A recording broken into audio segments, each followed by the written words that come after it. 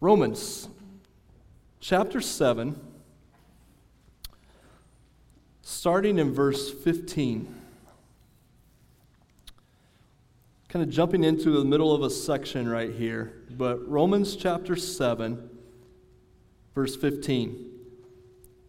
Paul says, "For I do not understand my own actions, for I do not do what I want, but I do the very thing I hate. Now if I do what I do not want, I agree with the law that it is good.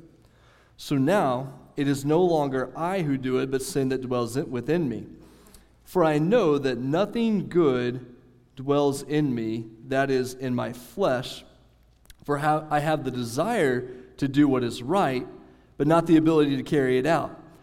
For I do not do the good I want, but the evil I do not want is what I keep on doing." This is the word of the Lord. Who hasn't felt that way at some point?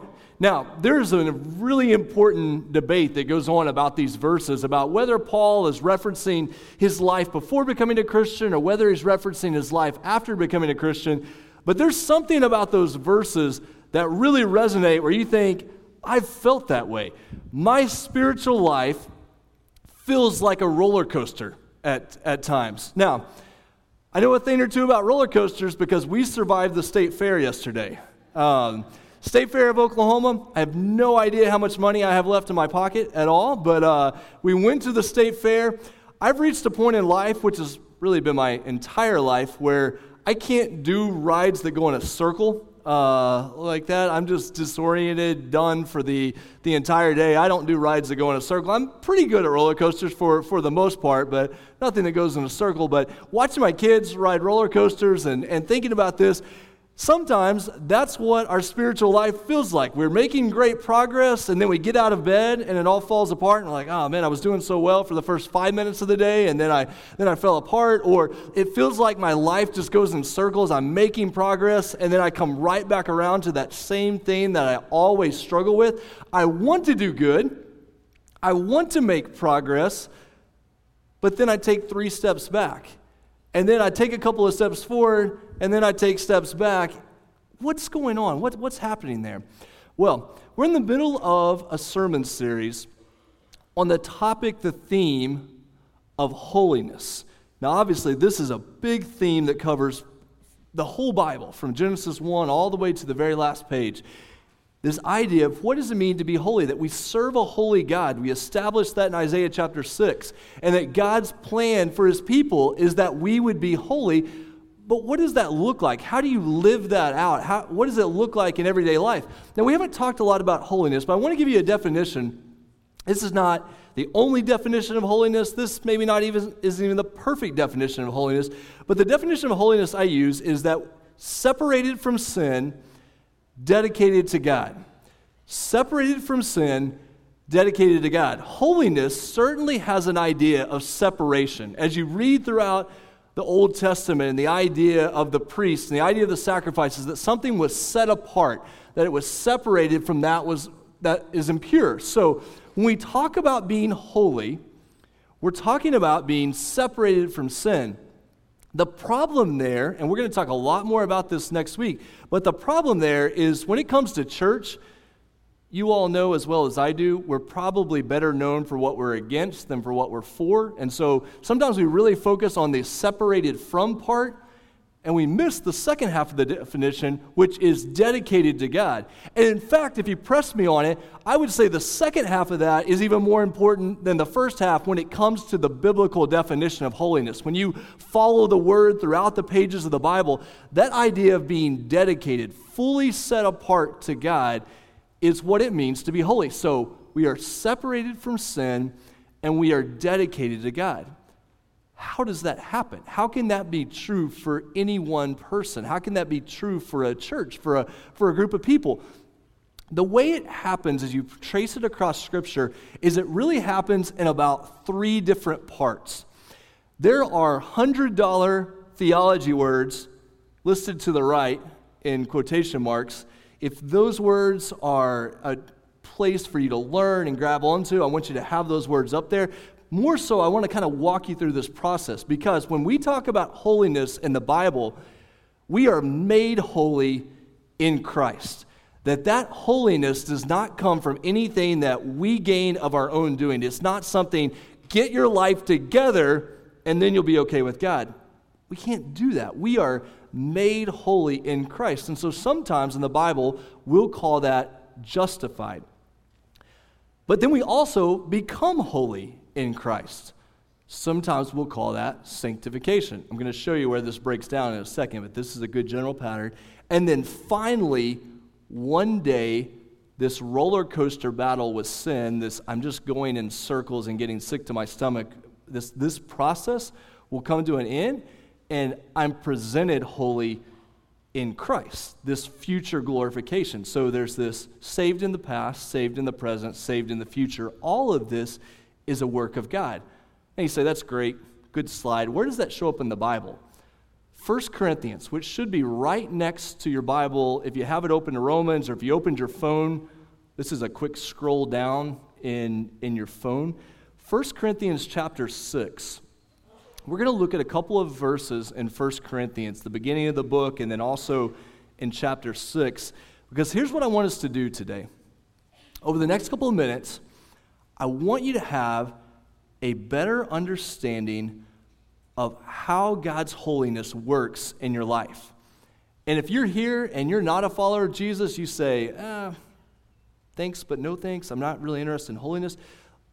Let me have you go at it from this direction. If you're not a follower of Jesus, think at it from this perspective. Even you would probably say, I'm really not satisfied with where my life is right now. Some days I do really well, some days I don't do really well. How does life progress? What would God do in your life? What is your life pointing toward? Where is it going? How does that process work? 1 Corinthians chapter 6, verse 11. We're going to look at a couple of verses there, but starting in verse 11. Paul's going to talk about all the sin that these people have struggled with, and then he's going to say in verse 11, that is what some of you were. Past tense, no longer. That's what you were in the past. But you've been washed. You were sanctified. The word sanctified there, it's this idea of something that has already taken place. It's already happened in the person's life. You've been washed. You've been sanctified.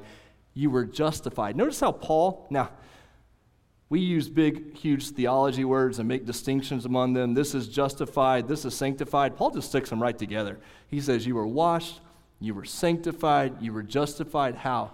In the name of the Lord Jesus Christ and by the Spirit of our God. The only way, whether you're a follower of Jesus, don't have any interest in this at all, maybe you're on both ends of the spectrum, God's purpose for you is that you would be made holy so that your relationship with Him could be restored. The only way that happens is through the name of Jesus and the power of His Spirit making us right. So we are washed, we are sanctified, set apart from sin, dedicated to God, and we are justified. We are made right in Christ. All of that happens by God's power. Now with that comes a little bit of a so what question. So what? What's the implication? How does this impact my life? Look at the way that 1 Corinthians begins. If you look at the very beginning of this book, there's something amazing that happens. 1 Corinthians chapter 1, verse 1, you find that Paul, his spiritual brother Sosthenes, they're writing this letter. 1 Corinthians chapter 1, verse 2, just getting started, he says, this letter is written to the church of God that is in Corinth. Now, why does it matter that it's written to the church of God in Corinth? Well, you don't read very far in this book, and you realize, oh, you thought your life was a roller coaster, and these people have got some problems. Like, you name a sin that you struggle with, there's a really good chance you're going to find it in Corinth. These are people that... I'm still at the fair yesterday. There's a T-shirt booth at the fair. It's called the Struggle Bus. The church at Corinth, they lived on the struggle bus when it came to making progress in life. Like, they would do a few things well, and then they had some terrible, terrible sins that they dealt with. To those sanctified in Christ Jesus. This church in Corinth that had all these temptations, all these sins, all these struggles, Paul turns around and he calls them sanctified, made holy in Christ Jesus. Sanctified here is used in such a way, I won't bore you with Greek or English grammar either way, even though I'm really tempted to, but it's presented in such a way that it's already happened. It is a reality that has ongoing significance. This term that they've been made holy, it's real. It's happened in their life. So they are sanctified in Christ Jesus, and they are called to be saints, together with all those who in every place call upon the name of our Lord Jesus Christ, both their Lord and ours. Kids, I want you guys to know something important here, okay? The word saint, when you hear the word saint, a saint is not a special category of a Christian person, okay? A saint is not some greater, higher, better Christian. In the Bible, the term saint means one who is made holy. And the way you are made holy is when you believe in Jesus and he makes you new. You become holy not because of what you achieve, not because of something you accomplish in this life, becoming a saint. You're a saint because of Jesus' work in your life. And so when you guys are growing up and you hear the word saint, you should think of one or two things. Number one, you should think that you are made holy in Jesus. And number two, you should think, who dat? Okay? For the New Orleans Saints. So you guys know my family, we lived in New Orleans for about 10 years and grew up sort of a nominal Dallas Cowboys fan, borderline. It didn't take a lot to push us toward the Saints when we got to New Orleans. Amanda was already a Drew Brees fan because she watched him play football at Purdue and thought he was cute. So we were already on the New Orleans Saints train when we got there. We just jumped on all the way, which was a good time to get on the New Orleans train because they won the Super Bowl not long afterward. But there, people talked about being saints. And New Orleans was, and still is, a heavily Catholic culture where a saint was considered to be someone who had done a miracle and it was verified and they were passed on. And then you look at the Bible and you realize, no, I'm called a saint. You, as a follower of Jesus, are called a saint, which means we have to be very careful about how we talk about ourselves, right? A lot of times, thanks. Somebody's listening. I appreciate that. We have to be careful how we talk about ourselves. Because you just say, you know what, I'm a nobody. I'm a worm. I'm just a sinner saved by grace. That's true. But you're also a saint in Christ. Did you know, please hear me out on this, when the Bible refers to Christians, the primary, overwhelming designation is saint, not sinner. Your identity in Christ is not who you were in the past. It's not sinner, it's saint. Think about the way this happens. So Paul is famous for referring to himself as the chief of sinners. 1 Timothy. You guys bring up that next slide. I think it has 1 Timothy on there, hopefully. 1 Timothy 1:15. Paul says, Christ Jesus came into the world to save sinners, of whom I am the worst. So Paul can refer to himself as a sinner, but it's in the past tense. This is who I was. Some of you were this, but now I've been made holy. Now I'm a saint. Hebrews 10:10, we have been made holy through the sacrifice of the body of Jesus Christ once for all. So you go home today at lunch and you're struggling a little bit, and you just look around the table and say, I'm actually a saint. You wouldn't know it right now. You wouldn't know it right now. Now, don't let this feed your pride. Don't let this get you in trouble, okay? But you can look at your spouse, look at your parents, look at your kids, and say, I'm a saint. But not because of what I've accomplished, but because of what Jesus has done in my life. So you say, man, I'm a saint in Christ. I'm good. Like, I'm set. Not so fast. Let's make sure we get this whole picture. Let's make sure we understand all of this. Go back to 1 Corinthians chapter 6. 1 Corinthians chapter 6, Paul will talk there about all the sins that the people are struggling with. And he begins to list them in verses 9 and 10. And he'll say in particular, do not be deceived that those who are sexually immoral will not inherit the kingdom of God. Now, not just sexually immoral, it lists a whole list of sins there in verses 9 and 10. And then he says, that is what some of you were, but now you have been sanctified, you've been made holy. So just kick back, relax, enjoy life, live however you want to. No, not at all. He says you were sexually immoral, you were sanctified, made holy in life, now flee sexual immorality. You were bought with a price, therefore honor God with your body. Watch how this happens. I have been made holy in Christ. Because of his holiness, he died for me. I have been saved. I've been made holy in Christ. Therefore, live holy. I have been made holy in Christ. Therefore, live holy. This is that idea that I've talked about so many times in the past, and I'll talk about even more in the future. When you read the New Testament, you have to have that framework of now, not yet. Is Jesus Lord of all creation? Has he defeated sin and death? Yes. Now, that is absolutely the reality. Do we live in a world full of sin and death and darkness? Yes, we do. Not yet have we seen everything that Jesus is going to do to bring this to a final completion. On the back of your bulletin, if you got a bulletin coming in, there's a chart there. Another chart as a shout out to my wife who loves charts when it comes to Bible study and Bible teaching.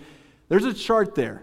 Now, not yet. You guys bring that chart up on the screen if somebody doesn't have a bulletin in front of them. I want you to see how this works in terms of holiness, because hopefully, here's my hope. If you live on a roller coaster when it comes to your spiritual growth, if you get so frustrated about why do I make a few steps forward and then take these steps back, if this is something you struggle with, if you go around in circles, I hope that this will, number one, let you know a little bit of why this happens, and number two, it'll give you a way to move forward, okay? Now, in English grammar, not just English grammar, any type of grammar, we call this the indicative. I am holy. You are holy. We are holy. It is a present reality. It's a statement of reality. Imperative is the word for command. Do this. So, you are holy. Is that true? If you're in Christ, yes. If you have repented of your sins and trusted in Christ, you are a saint. You are holy. Now be holy. Indicative. This is true of you. You're a saint. What do you do with that? Live like a saint. Be holy. Sometimes what scholars will call this, they will call this positional sanctification. Extra points if you write that down and take it home. Positional sanctification and progressive sanctification. So my position in Christ is that I am made holy. And then progressively, as a process throughout my life, I grow into that holiness. Holy in Christ, become holy. Sin has been defeated in your life. What do you do as a result of that? You fight sin. I know that sin has been defeated in my life. And there's no condemnation for those who are in Christ. What do? Fight sin all the more because you want to live the life that God's created you to live. You are a new creation, and yet we continue to battle against our old self. It's like you put on a jersey and say, I'm part of this team. So I'm going to wear this. I really wanted to wear my Saints jersey today, but I opted for a jacket, so I should have gone with the jersey. I wore a jersey once this year. I figured that was about the only time I got for that. So here's my jersey. I play for this team. I play for the Jesus team, to be just a little cheesy. Here's my jersey. I wear this because I identify with Jesus. Well, if you wear that jersey, live like you wear that jersey. Live like you're on that team. So I am in Christ. This is the identity. When you're a part of a team, you represent that team. So I have this Jesus jersey on. Now I'm going to live like somebody who lived. Imagine seeing somebody, you can't imagine. Just go with me here. You see somebody with a cross necklace, around their neck, or they have some sort of Jesus-related shirt on, and they're living in a way that doesn't particularly match that cross around their neck. Now, once again, like I said, I know you can't fathom that being a possibility, but it does happen in Oklahoma. And what do you think to yourself? You think the actions I'm seeing don't match the identity that you're wearing, and then you turn all the 10 fingers back around at yourself and say, man, how often is that true of me? Like, whether you realize it or not, you're wearing the Jesus jersey if you identify with Jesus Christ. So you have the jersey playing the game. I love the way that Pete Scazzaro says this. Pete is a pastor and author in New York City. He says, we have Jesus in our life. Or to use the language you use with kids a lot of times, I have Jesus in my heart, but I still have grandpa in my bones. I have Jesus in my life. He has made me new. I have the hope of being in glory with him for all of eternity. But man, my family of origin still impacts me every day that I wake up.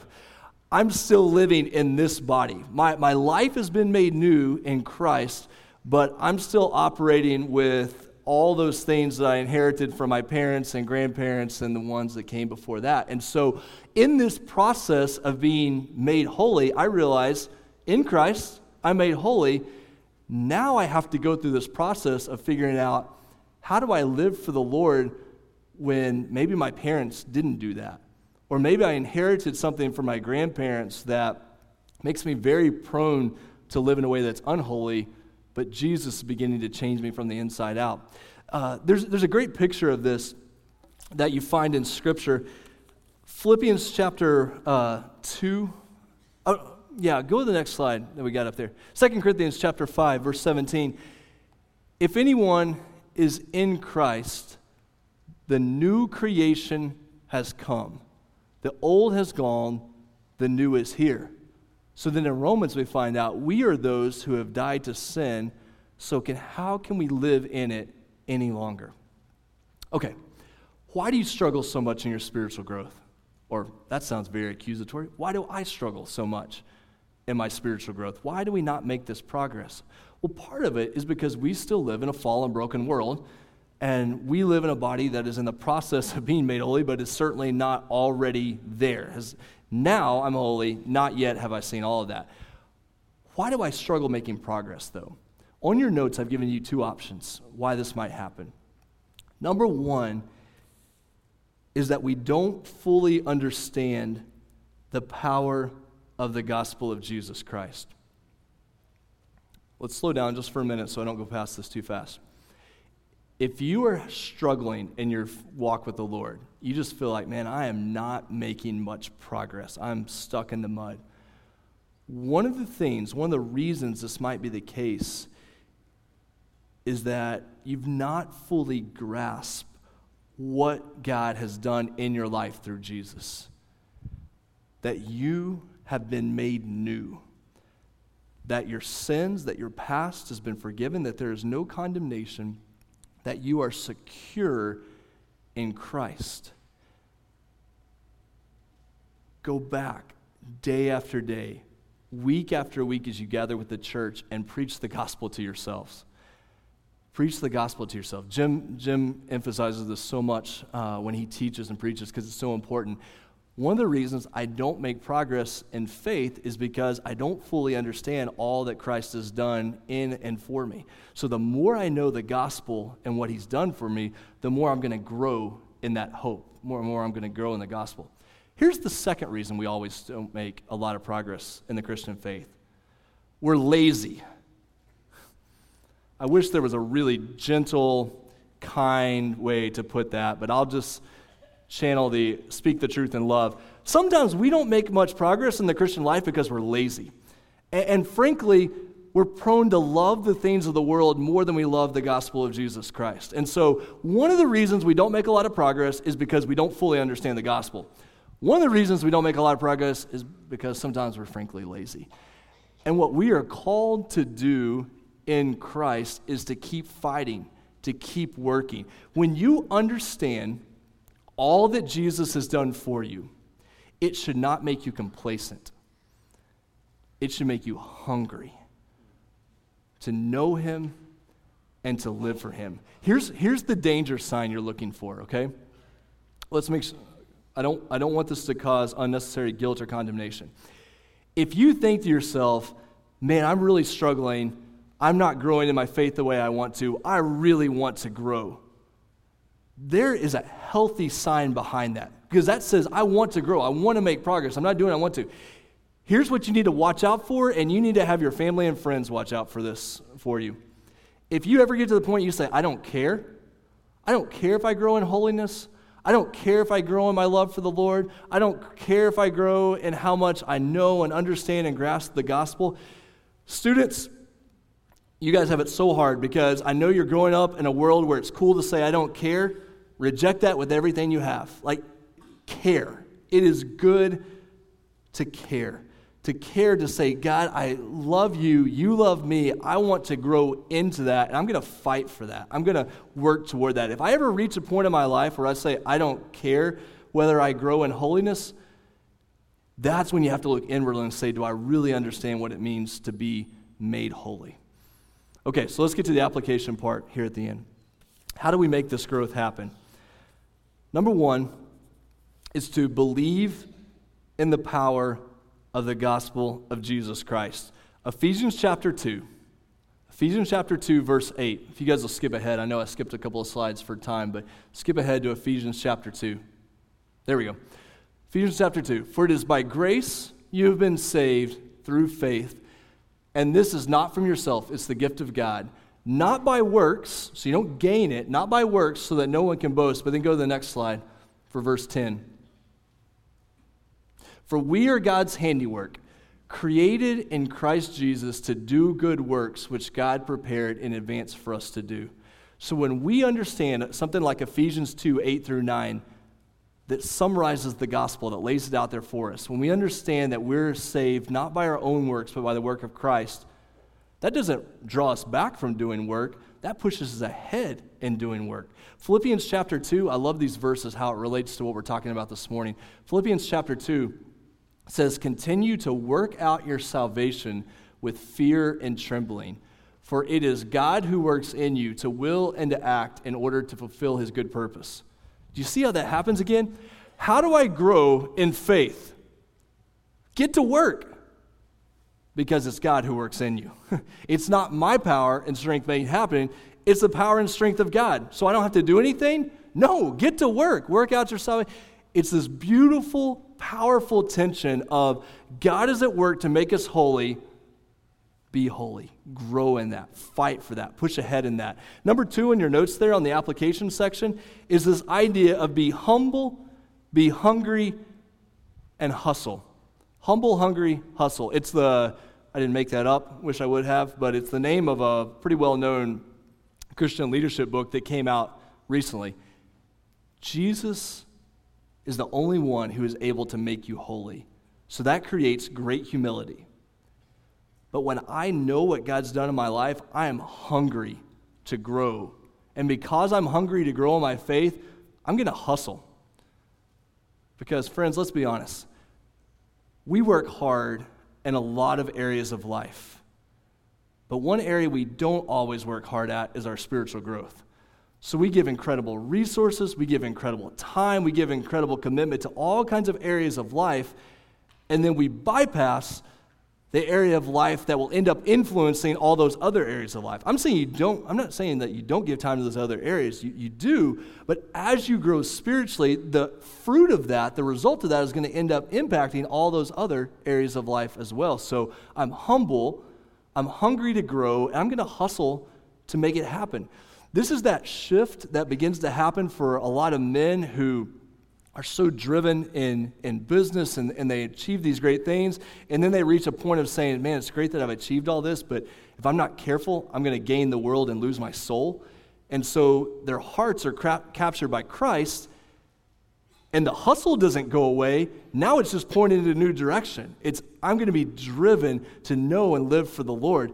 And when that happens, you get to point number 3, which is I need internal change and external choices. These next 2 parts, we're going to talk a lot more in weeks to come, so we're not going to spend a lot of time, but I need internal change. Got to change my heart so I know that I want to fight lust. So that's a work that you have to do in my life. But externally, I should be careful what I watch because that's also going to help. Or I know I should fight greed. So God, create thankfulness in my heart because I need to fight greed. I also should have a budget because that too would help me to fight greed. So I have an internal change that God is doing, but then I make an external choice of, hey, if I do this, it's really going to help me as I grow. Number 4, and we'll wrap up with this. How do we become holy? This seems counterintuitive, but the way we become holy is we continue to confess and repent.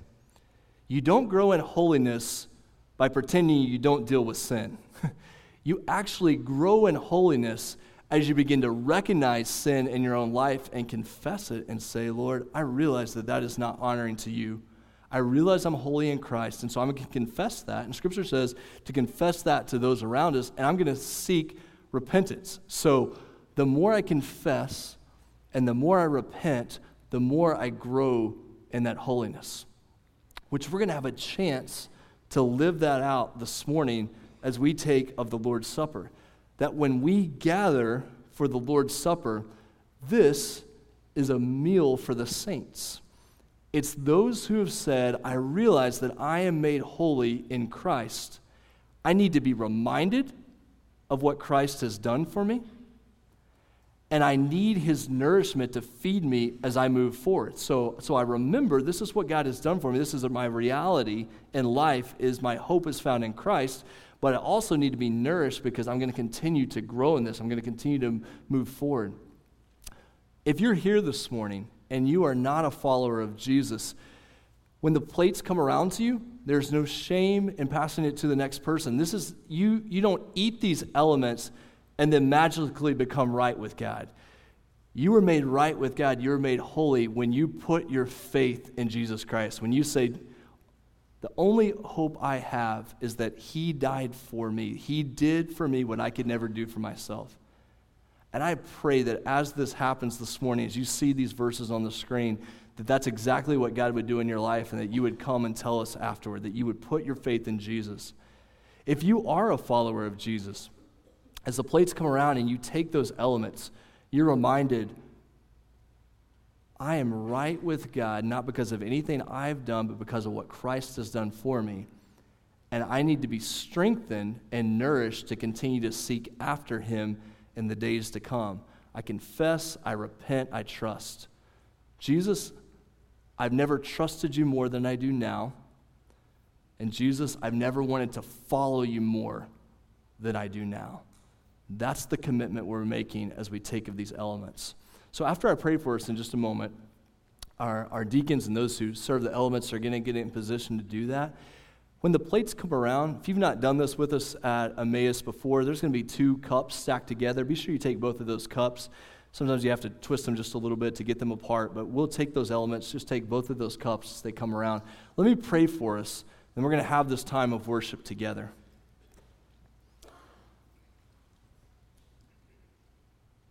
Father, when I think about my own life and spiritual growth, I know that sometimes it feels like we take 2 steps forward and 5 steps back, or it feels like we're just being slung around in circles, not making any progress. But Father, I pray that as we think about what the Bible says about holiness, what you said to us about holiness, that we would realize that we are made holy in Christ. And that's already a reality because of what he's done for us. God, I pray that if there are people here this morning who are fighting guilt and shame, maybe they've been trying to get their life together before they turn to you. God, I pray this morning that they would realize that their only hope to be made right with you is through Jesus. They would trust in him. They would turn to you and find life and salvation.